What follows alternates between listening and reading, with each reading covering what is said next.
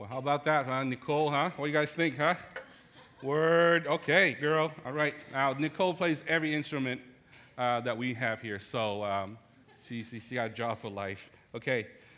Good morning again. I just want to welcome you here. Just want to let you know that that you are loved here. I hope you feel that as you walk in and someone looks at you and says, "Man, I love you." Just go ahead and do that, and just turn to somebody and say, "I really love you."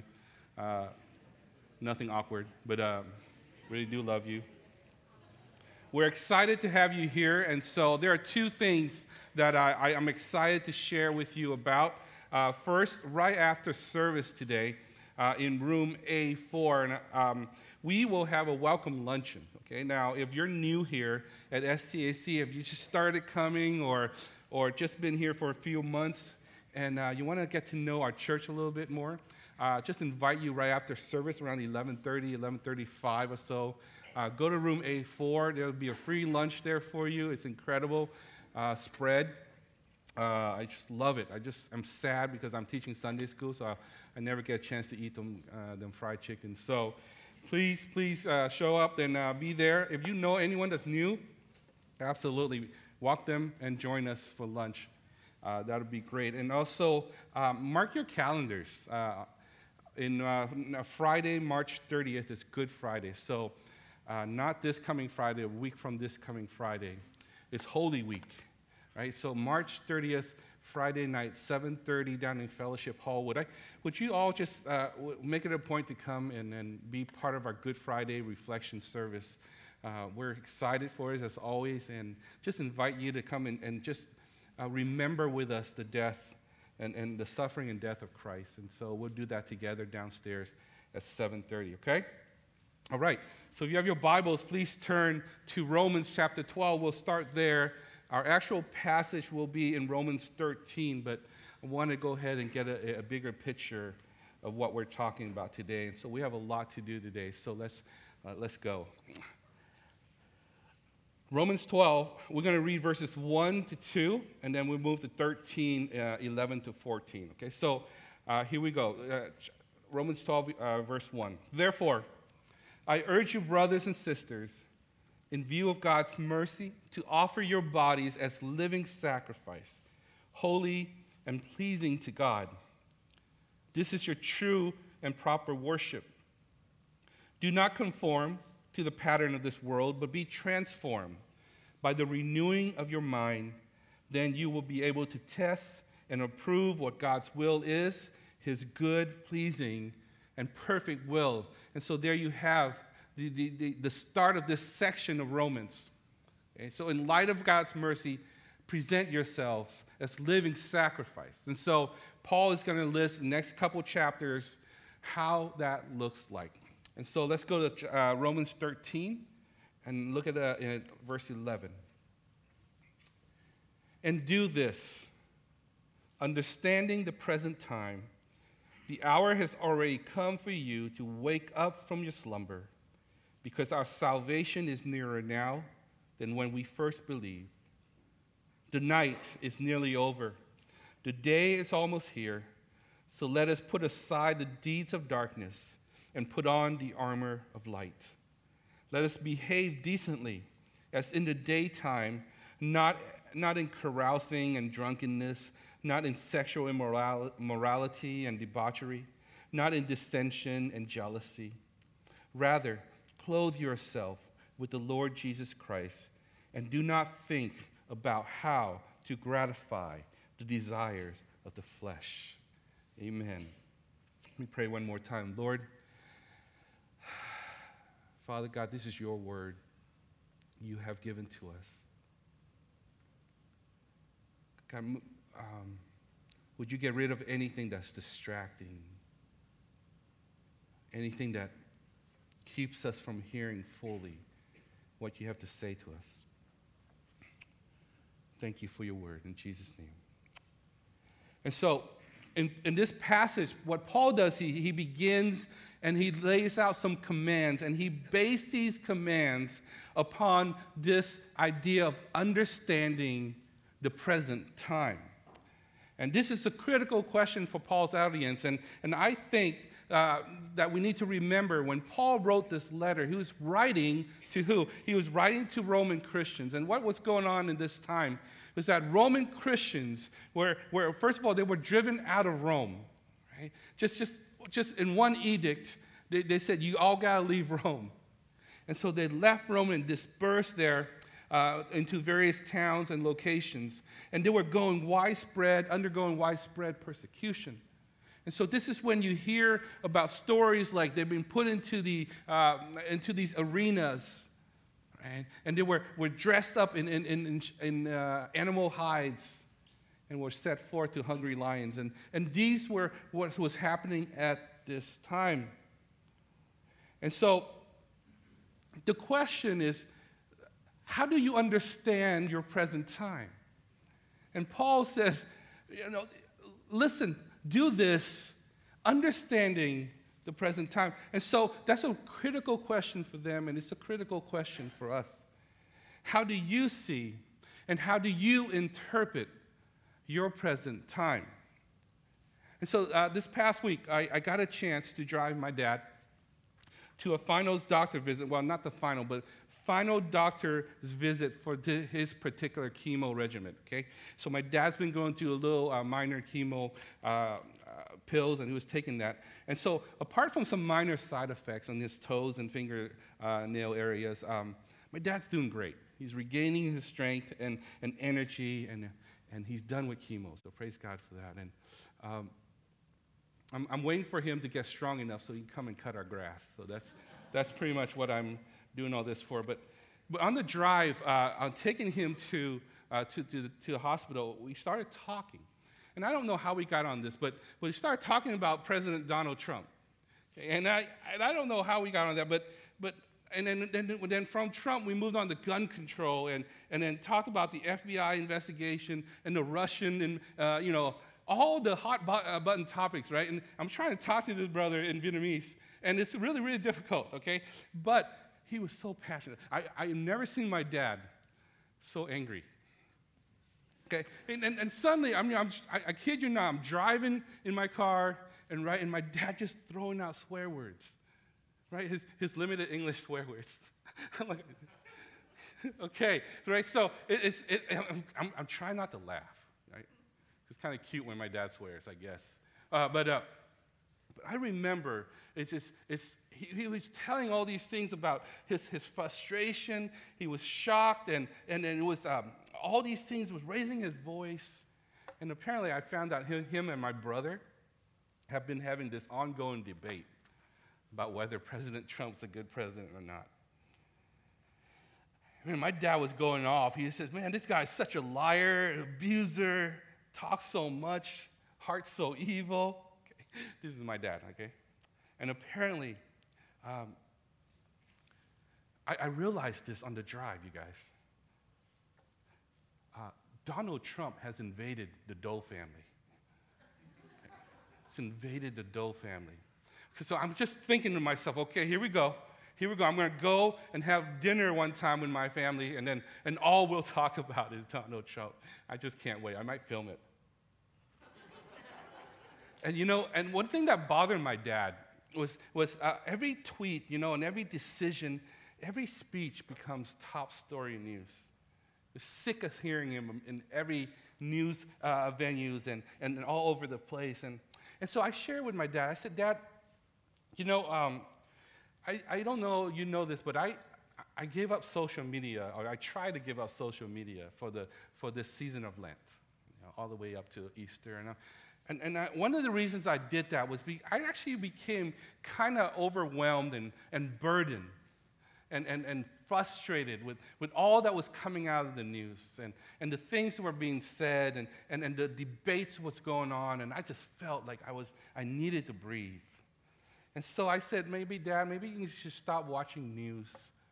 Maybe you should stop, unplug the TV and go cut grass and trim the trees and maybe that's something that's a little bit easier on you and your blood pressure.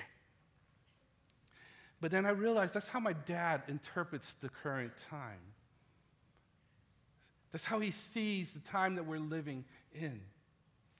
And so how do you see it? how do you interpret this time that you have been given? Because how we see and how we interpret our times will determine how we live and how we respond. And so Paul begins in this particular passage. He says, understanding the present time. And so how does Paul see his time? How does Paul look at what's been happening in his world, and how does he see it? And so there's three things that I think he comes across here. Number one, he says, wake up. Right? He says, wake up. How he sees the time is to wake up. I was planning, and when I was writing this part, I was going to scream, wake up. I didn't want to scare any of you guys, especially those who are sleeping. So turn to your neighbor and say, wake up, please. And put your phone away, middle school, high schooler. Put your phone away, I see you. Wake up. And look at verse 11. He says, the hour has already come for you to wake up from your slumber. And so there's this definite sense of urgency. And what was Paul alarmed about, you guys? What was Paul warning us about? So every time Paul uses the word hour, and later in verse 12 he uses the day, there's this sense of an impending return of Christ. There's this eschatological sense built into these words. And so this hour that he's referring to is a pregnant moment. It's full of end times and significance. It is a moment that we need to pay attention to. And so if this hour is coming, Paul says, wake up, stop sleeping. You've been conformed to the patterns of this world for far too long. Some of us, we stood on the sideline. We rested in our rooms of comfort. We ignored the struggles of the world, and we blended into the culture. And we built our own kingdom. We've been busy building our own kingdom. And it's funny thing, because I've been thinking a lot about this issue of time. For many of us, we look at time and we see it as something that we have control over. That time is ours to give and take. That we put a value on our time. That's how our culture works, right? You want to see a lawyer for an hour? This is the going rate. This is the value of my time. Rarely do we think of our time as his time. Rarely do we think of our time as God's time given to us, entrusted to us to live and to do his will. And so every hour for Paul that passes is 1 hour closer to the imminent return of God. And so when Jesus returns, as he promised he will, what will you and I be doing? And so Paul wants to write, he says, wake up. The second way that he sees time is that God's plan is almost completed.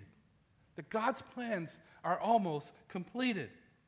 Verse 11 again, because our salvation is nearer now than when we first believed. So often when we think of salvation, right, when we think of this idea of personal salvation, we think of it in judicial terms. Because Jesus' death, he paid the penalty for our sins. And when we surrender to him, we are declared not guilty. And so when we think of salvation, we think of it as in a positional kind of way.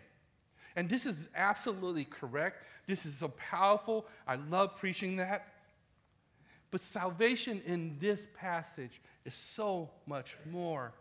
So when we give our lives, when we surrender our lives to Jesus in repentance and receive him by faith, see, we receive that salvation.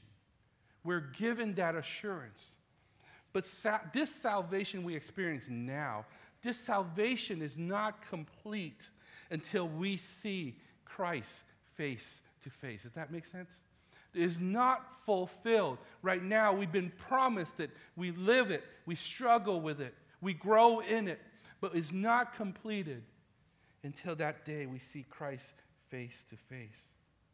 And whether we go to see him because we die or that he returns. And so I sit there and I wonder, if Paul is like me, right? If Paul is like me, he's probably sitting there, man, forget death, okay? Come, Lord Jesus. Come on, return. Take me home with you. Dying, this whole death thing, it's scary, it's overrated, and funerals are expensive. If I know Jesus is coming, I would not have to buy this plot of land for $30,000. Man, forget that. Just take me home. Let me fly with you. I want to see you for whom my soul longs. Isn't that great? Isn't that great to just sit there and say, God, would you just return? You ready for that? Are you ready? Right? Are you excited about that? And I wonder sometimes, like in my own life, I live my life in such a way, like I live like he's not going to come back for 100 years. And he may not. There's no longing for his appearance. But Paul sees the time differently. Salvation is closer now than when we first believed because Jesus is closer to returning. This march of time is leading to Christ who will return and make all things new. And with each passing day, we are closer to Christ than we were yesterday, nearer to his reappearance than we were before, closer to the fullness of our salvation than we were a few moments ago. That has to drive us. That has to excite us. So are you ready? You ready to meet the Lord? Do you long for his return? And the third way, and so wake up and God's plans are almost completed. Third way Paul sees time and interprets his time is that God's return is imminent. God's return is imminent. And this is a critical point. Verse 12, it says, the night is nearly over. The day is almost here. Again, Paul sees each passing day as reminders that this could be the day that Jesus returns. The night is nearly over means that the world, with all of the struggles and pains and problems, everything that we see here, this is only temporary. The day, that day, punctuated by the return of Jesus and his reign and rule, that day will be eternal. And so that day is almost here. So brothers and sisters, what day are you living for? What day are you striving for? And so let me address the elephant in the room here. It's when you read the New Testament, it is clear that Paul fully expected Christ to return at any moment, even in his lifetime. And the early church were all awaiting for this reappearance of Jesus. But the reality is, Christ did not return. And so what happened? Did Paul and the early apostles, did they get it all wrong? And what do we do with these commands and other commands which derive their power and urgency on this soon return of Christ? What do we do with them? I'm so glad you asked. And I know, so glad you asked. A lot have been written upon these valid questions. Yet it is critical as we study what Paul talks about the return of Jesus, that he actually never predicted a near return. For Paul and the early church, Christ's return was not so much a matter of when, but rather a matter of imminentness. Does that make sense? Jesus himself taught that the day of his return could happen at any time, at any moment. No one knows, not even the Son knows, Jesus says. Only the Father knows. And so he tells us that to not get caught up with the when. I mean, if you search the internet, you will find so many groups that love to predict the soon return of Jesus Christ. They say it's going to be in October of 2019. It's going to be this month. Get ready. Sell your stuff. So it's not the when. Rather, his return is imminent. You see the difference?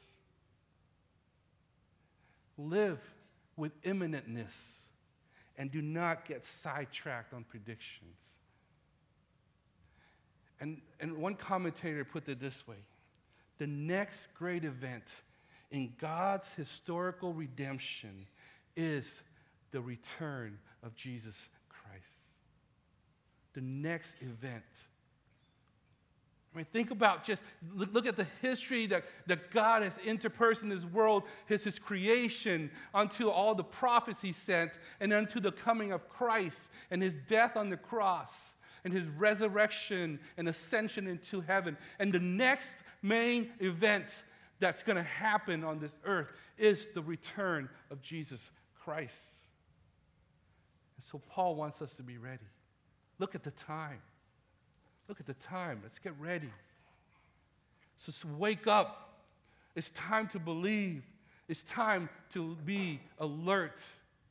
Be ready for God's imminent return. And so honestly, it's amazing how much I live my life and go about my days with so little thought of how close we are to Christ. Right? Whether it be through death, and we see him, or we hear the trumpet blow, and we see Jesus returns on the clouds, and our faith shall be sight. This veil between temporal time and eternal time is so very thin. And so, brothers and sisters, Paul begins and says, look to your times. Because how you see it, how you interpret, will be determined how you will live and respond to it. And so Paul goes from time analysis, he moves to response. So how then are we to live? How then are we to respond? And so once again, Paul gives us three responses. The first one, in verse 12, he says, get into the ring. Get into the ring. Look at verse 12. The night is nearly over. The day is almost here. So let us put aside the deeds of darkness and put on the armor of light. So I hate to admit this to you, but one of my favorite video game this past year, and Julie loves this game too, that consumed a lot of my time, is Zelda Breath of the Wild on the Nintendo Switch. And if you play that game, one of the most fun things to do is what you're supposed to do is you're supposed to collect armors, okay? Among other things, you collect a bunch of things, but one of the things that you need to collect are armors to help you fight these hundreds and hundreds of monsters that you meet on your journey. And one of the armor set is called the Radiant Armor. And I think I have a picture of it here. Yeah, you like that? Okay, so Radiant Armor. So basically, it glows in the dark. Okay, it looks like a skeleton. And what it does is, and every single armor has different kind of powers to it, okay? And so this particular armor, the cool thing is when you upgrade it and wear it, when you meet any of the skeletal monsters, I'll show you a picture of one of them. When you meet any of these skeleton monsters, okay, like I said, there are hundreds of them, they actually won't attack you. It's hilarious. Like if you don't have it, the first thing they'll do is they'll kill you, okay? But they'll attack you to try to destroy you. But if you put that on, you just walk straight up to them, and they'll sniff you and look at you kind of suspiciously and look at you kind of like, hey, who is this guy? It doesn't smell right. But they will not attack you. So what you can do is when you wear that armor, you can just walk by them, or you attack them from behind with a one-hit kill. you have any questions, by the way, on this game, ask any of our junior hires, okay? They are incredibly, I have some of the longest conversation on this particular game with a junior hire than any other topic in my whole entire life. And so it's incredible how fun it is that they will look at you and they will just let you go by and you can just strike them from behind and destroy them. And that's fun. It's fun for me. And whether you believe it or not, this game taught me a lot about spiritual battles. See, how we dress, what we put on, is based upon the purpose that we embrace. For example, if you go into a wedding, we put on a suit. If you're going to go play a basketball game, you put on some sweats and sneakers. If we're part of a team, we've got to put on a uniform, isn't it? And if a boxing match, then you put on some gloves and you get into the ring. And so for what purpose then does Paul tell us to put aside the deed of darkness and put on the armor of light? Now, first of all, the imagery of night and day that he uses in verse 12, and darkness and light, these refers to the deeds and the attitudes that is associated with evil and with good, respectively. Paul writes that the night is almost over, so let us put away the deeds of darkness, deeds that belong to the night. Any time now, Christ will return, and when that day breaks, there will be no more room for darkness. There will be no more shadow. The Bible says there will be no more night, because the glory and the radiant beauty of Jesus Christ will shine for all eternity. And in fact, it shines now in you and in me through our acts of love and deeds of mercy. And so, secondly, the armor, when you think about armor, it's there to protect us and is there to help us fight. We put off the deeds of darkness and we fight for the light. And what is this light that we are fighting for? It is nothing less than the revealed gospel of God in Jesus Christ. In 2 Corinthians verse 4, the same apostle, he writes this in verse 3. And even if our gospel is veiled, it is veiled to those who are perishing. In their case, the God of this world has blinded the minds of the unbelievers to keep them from seeing the light of the gospel of the glory of Christ, who is the image of God. For what we proclaim is not ourselves, but Jesus Christ as Lord, with ourselves as your servants for Jesus' sake. For God, who said, "Let light shine out of darkness," has shone in our hearts to give the light of the knowledge of the glory of God in the face of Jesus Christ. Isn't that a powerful passage? This light is in you, and this light is in you and me, and we're called to fight, to put on that armor and to fight. And so, brothers and sisters, I'm pleading with you right now to join us, to labor with us, to pray with us in the work of spreading the gospel to Beacon Hill, to schools, to Chinatown, to Seattle, to Bellevue, and to the ends of the earth. Let the gospel of Jesus Christ, let it seep into every ounce of your being. And let it guide every conversation, every coffee breaks, every relationship. Put on the armor of light. Let's step into the ring. Invite you to fight. And I want you to know that we have a purpose here at our church. And so that's a critical thing. Come and get into the ring. The second way that he talks about is to practice control.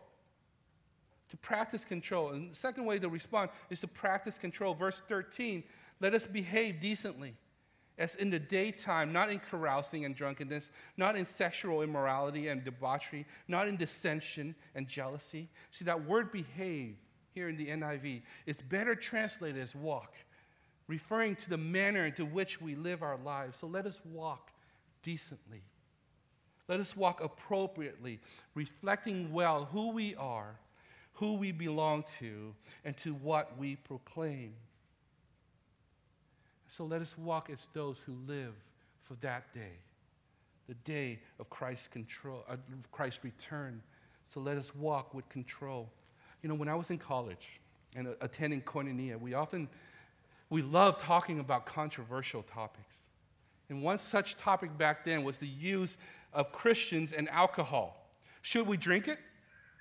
Should we order it at restaurants, even when there were underage people with us? You know, one time someone actually went to a restaurant, ordered an alcohol with underage students, and we had to have an intervention with that person. That was some serious meetings I was part of. You know, okay, I wasn't the one that ordered it, by the way, just in case you're wondering. The second topic was under no circumstances, I was taught, should a guy and a girl sleep in the same bed or share the same tent unless they were married. So sometimes when people take trips to Vancouver or go camping, I often ask them, hey, are you sharing rooms? Are you sharing tents? Or will there be a separate one for guys and a separate one for girls? You know, a lot of students through the years, hey, what's the big deal, Pastor Tung? We're just sleeping. And we're saving money. You know, instead of buying 2 hotel rooms, we only got to get 1, and we can all share that together. I looked at that, and I'm like, wow, you make an Asian man proud. You know, there were other examples, but I bring these up because as I begin to teach these values to subsequent generation, I realize how many followers of Jesus Christ do not hold to these views. That I am seen as old-fashioned, and I'm seen as someone who's not with the times. They'll never tell me that.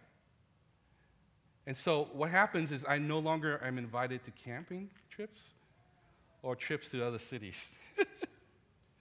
It seems that every generation reacts against the values and mores of the previous generation. It is no different in the church. Students who grow up in restrictive churches or families tend to yearn and elevate freedom. And once free from parental or church control, they swing to the other extreme. Paul here gives us a much needed reminder. The Christian is free in Christ. Yes, hallelujah, we are free in Christ, but that Christian also has responsibilities in Christ. And those who love freedom over responsibilities are no different than those who strict Pharisaical, no fun fundamentalists. They're no difference. Today, there are many other controversies in the church. And as we wrestle with them as we must, let us strive to balance between freedom in Christ and our responsibilities in Christ. For even in our freedom, right, let us practice control. Even in our freedom, let us practice control. And finally, the last response is to pursue Christ-likeness. Verse 14, rather clothe yourselves with the Lord Jesus Christ and do not think about how to gratify the desires of the flesh. I love this statement.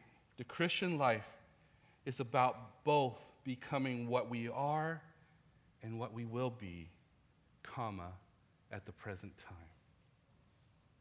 Becoming both what we are in Christ, what Christ has done, and what we will be when Christ returns in this present time. What does it mean to clothe yourself with Christ? When you go shopping, how do you guys decide which article of clothing you're going to buy? Well, for me, I listed out a few things. Hey, number one, is it cheap? Right? Every morning I buy something from Amazon because Facebook always gives me this coupons, you know? And then, boom, it's like 65% off. How can I not buy it? Is it cheap? Is it well made? What brand is it? Does it fit? But ultimately, the decision of whether or not to buy something is whether or not does that clothing look good on me. Does wearing this make me look skinnier, more attractive, cooler? to put on Christ, brothers and sisters. Yes, it means to walk as he did. It means to obey his words, to love his mission. It means all those things. But the ultimate question is, does Jesus look good on you? Is your heart drawn to him? Is he beautiful to you? Is he more satisfying than anything else in this world? Anything that even our flesh desires? See, church, these are crazy times we live in. If we're not careful, we can be caught up into this whirlwind of anger and hatred and bitterness and divisiveness. We can even come to hate people in light of their beliefs.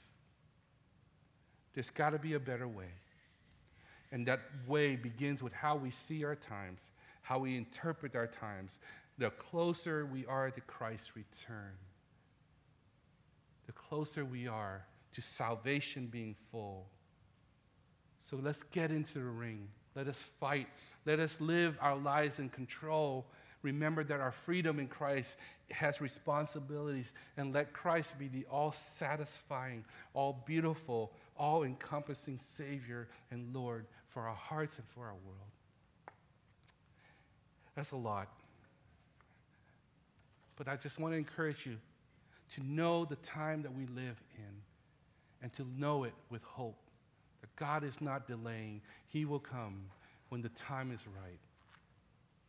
And so let me close and invite the worship band to come on up. And I'm going to close by reading 1 Thessalonians 5, verses 1 to 11. And so listen and follow with me here. 1 Thessalonians 5, starting verse 1. Now, brothers and sisters, about times and dates, we do not need to write to you, for you know very well that the day of the Lord will come like a thief in the night. While people are saying peace and safety, destruction will come on them suddenly, as labor pains on a pregnant woman, and they will not escape. But you, brothers and sisters, are not in darkness, so that this day should surprise you like a thief. You are all children of the light and children of the day. We do not belong to the night or to the darkness. So then, let us not be like others who are asleep, but let us be awake and sober. For those who sleep, sleep at night, and those who get drunk at night. But since we belong to the day, let us be sober, putting on faith and love as a breastplate, and the hope of salvation as a helmet. For God did not appoint us to suffer wrath, but to receive salvation through our Lord Jesus Christ. He died for us, so that whether we are awake or asleep, we may live together with him. Therefore, encourage one another and build each other up, just as in fact you are doing. Go and live as children of light and those who long for his appearing. Father, thank you. The greatest hope that we have is that, Lord, you will come. You will return. And it will be no longer we need to use faith. It will be sight. Our faith will be coupled with sight, and we will see you. And when we see you, we will know that our salvation is full and real and true. So God, let us live this day, these days, these tumultuous days. Let us live these days with that hope. That our kingdom is not of this world, that there's another one to come. But at the same time, let us live and let that hope drive us to shine the light of your kingdom, even in the world around us, in the darkness that engulfs us. So God, let us be about your business. Let us be about the Father's business. And call us and lead us and give us strength to obey. Because we can't do any of this without you and your Holy Spirit. In Jesus' name, we ask, amen. Let's rise and respond to